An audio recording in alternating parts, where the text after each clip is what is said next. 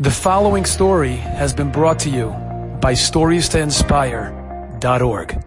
A number of months ago, there was somebody who was making a chasana the next night. He wanted a bracha from the Vizhnitzer Rebbe. He was not personally a Vizhnitzer chassid, but he wanted a good gesunte bracha. His young wife passed away a bit before. So as an alman, he was marrying off a child by himself.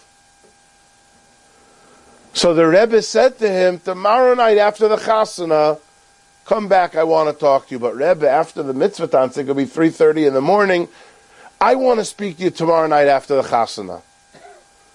The Gabbai himself was wondering, what can't wait a day or two till after the wedding? 3:30, the chasana, the mitzvah time ends, the yid comes back. Again, the one whose wife passed away, he married off a child by himself. And he sits down with the Rebbe, and the Rebbe's talking to him for about an hour. Questions like, what were the hot dishes that they served by the chasen's tish? The chuppah started on time? The new shoes that you got for the children, they fit well? Now, there were a number of place cards that weren't taken. How many would you say weren't taken? How many no-shows? The main dish, I know there was chicken and meat, chicken or meat. What would you say? How many did each person take? This is going on for an hour. When the man finally left at about 4:30 in the morning, the Gabbai comes over to the Vizhnitzer Rebbe and says, Rebbe, in the most respectful way he asked, why 4 a.m.? That couldn't wait? And the Rebbe looked at the Gabbai and said, tell me something. When a person makes a simcha, and then comes home at 1, 2, 3 in the morning, what's the first thing they do? They sit down with the spouse, they take a glass of hot tea, and they sit down with their spouse, and they start discussing every pitchivka, every cuticle, every nuance of the simcha. Who was this man going to talk to? Who was this man going home to discuss the intricacies of the fish and the meat and the place cards and the desserts and the hors d'oeuvres and the chasen's dish and the shoes? For him it was chayshach. You gotta let somebody know that you care. People want to be spoken to. I have a brother-in-law. He was in Flatbush all the years and now he's in Lakewood, Reb Yitzchak Mitnick. Amongst the many wonderful things he does, he's very, very good with children. I don't know the name. I know in the 1980s it was popular to call the teens at risk. I'm very uncomfortable with any coining of an expression. I think in the 1990s it was called teens on the fence. In the year 2000 it became teens on the fringe. And now it's called teens taking the scenic route. Whichever you want. I'm telling you a mice, I can't say the name of the family. One of the most very, very prestigious family in America brought their son to my brother-in-law who does magic with these children. It was Rosh Chodesh Tammuz. Reb Yitzchak, work your magic with our son. We'll give him the name Chaim. Now the date is important because the next day was Kriyas HaTorah. It was Beis Tammuz. At the time, my brother-in-law lived down the block from Landau's. Now I told you he moved to Lakewood. Landau's, the place that has minyanim 21 hours a day, hundreds of minyanim, thousands of people. There's Kriyas HaTorah. He figures, I'm going to buy Chaim and Aliyah. The Aliyahs go for $3, $4, $5. Let him know that I care. Let me remove Chayshech. It's not rocket science. My brother-in-law takes Chaim on this day of Kriyas HaTorah, Monday morning, Beis Tammuz. They're ready to start the laning. And the Gabbai wants to know the bid for the Aliyah. So my brother-in-law says $5. Chaim realizes, you're going to buy the Aliyah for me. He had in daven, put on tefillin in the longest time. A few moments later, somebody on the other side of Landos bids $10. My brother-in-law wants it badly enough, $20. And I kid you not, then the following ensues. 30, 40, 50, 60. It started to sound like it would have been bidding for Psicha Ne'ilah Yom Kippur. These aliyahs go for a few bucks. Somebody came to my brother-in-law and said, Rabbi Yitzchak, give it up. You're bidding against somebody who's a Lubavitcher Chabad Chassid. Tonight's Gimel Tammuz. It's the yard side of the Rebbe. This guy's going to Eretz Yisrael. He wants to buy Shlishi in the merit. He should have a safe trip in honor of the yard side of the Rebbe. Give it up. If you know my brother-in-law, physically he's a large, imposing fellow. That's all he needs to hear. He looks in his wallet and sees he has $120. He bangs on the bima. $120 Shlishi. Chaim couldn't believe it. He was moved to tears. I know that you care. Meanwhile, the Lubavitcher, he's no fool. He went to the next minion and bought Shlishi for $5. Maisa shahaya kachaya. My brother-in-law goes to pay, and the Gabbai said, Rabbi Mitnick was already taken care of. He said, what are you taking care of? I didn't pay you. He says, that person over there. He goes to a man, mid-50s. You paid for my aliyah? He says the city that he's from. He says, yeah. I don't even know you. Why did you pay for my aliyah? He looked at my brother-in-law and said, I saw what you were doing for that boy. 40 years ago, I was that boy. But I didn't have anybody to do for me what you did for that boy.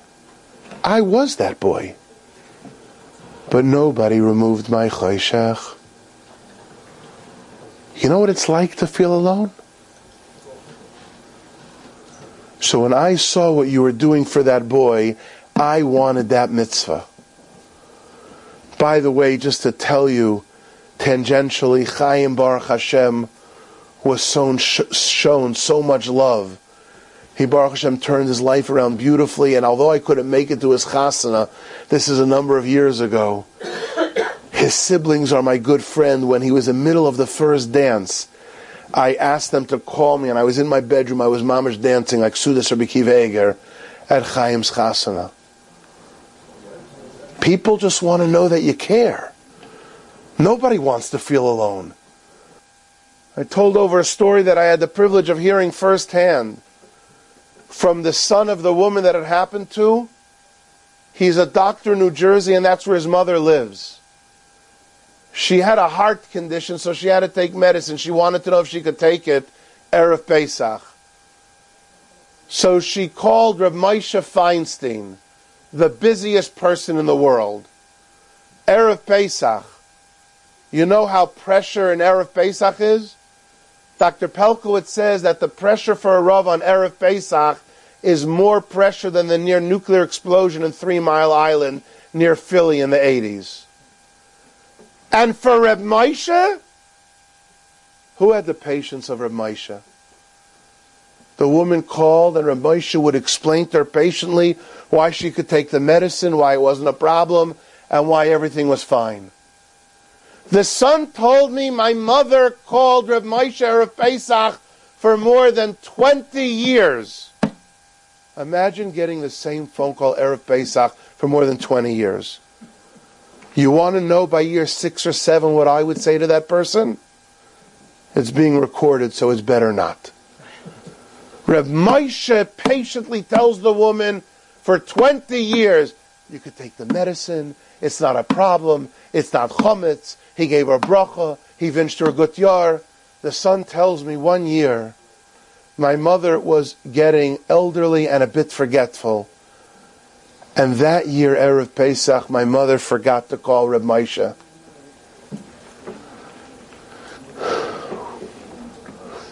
She forgot to call Reb Moshe. About an hour and a half before Pesach begins on that Erev Pesach, as you may have already guessed, her phone rings.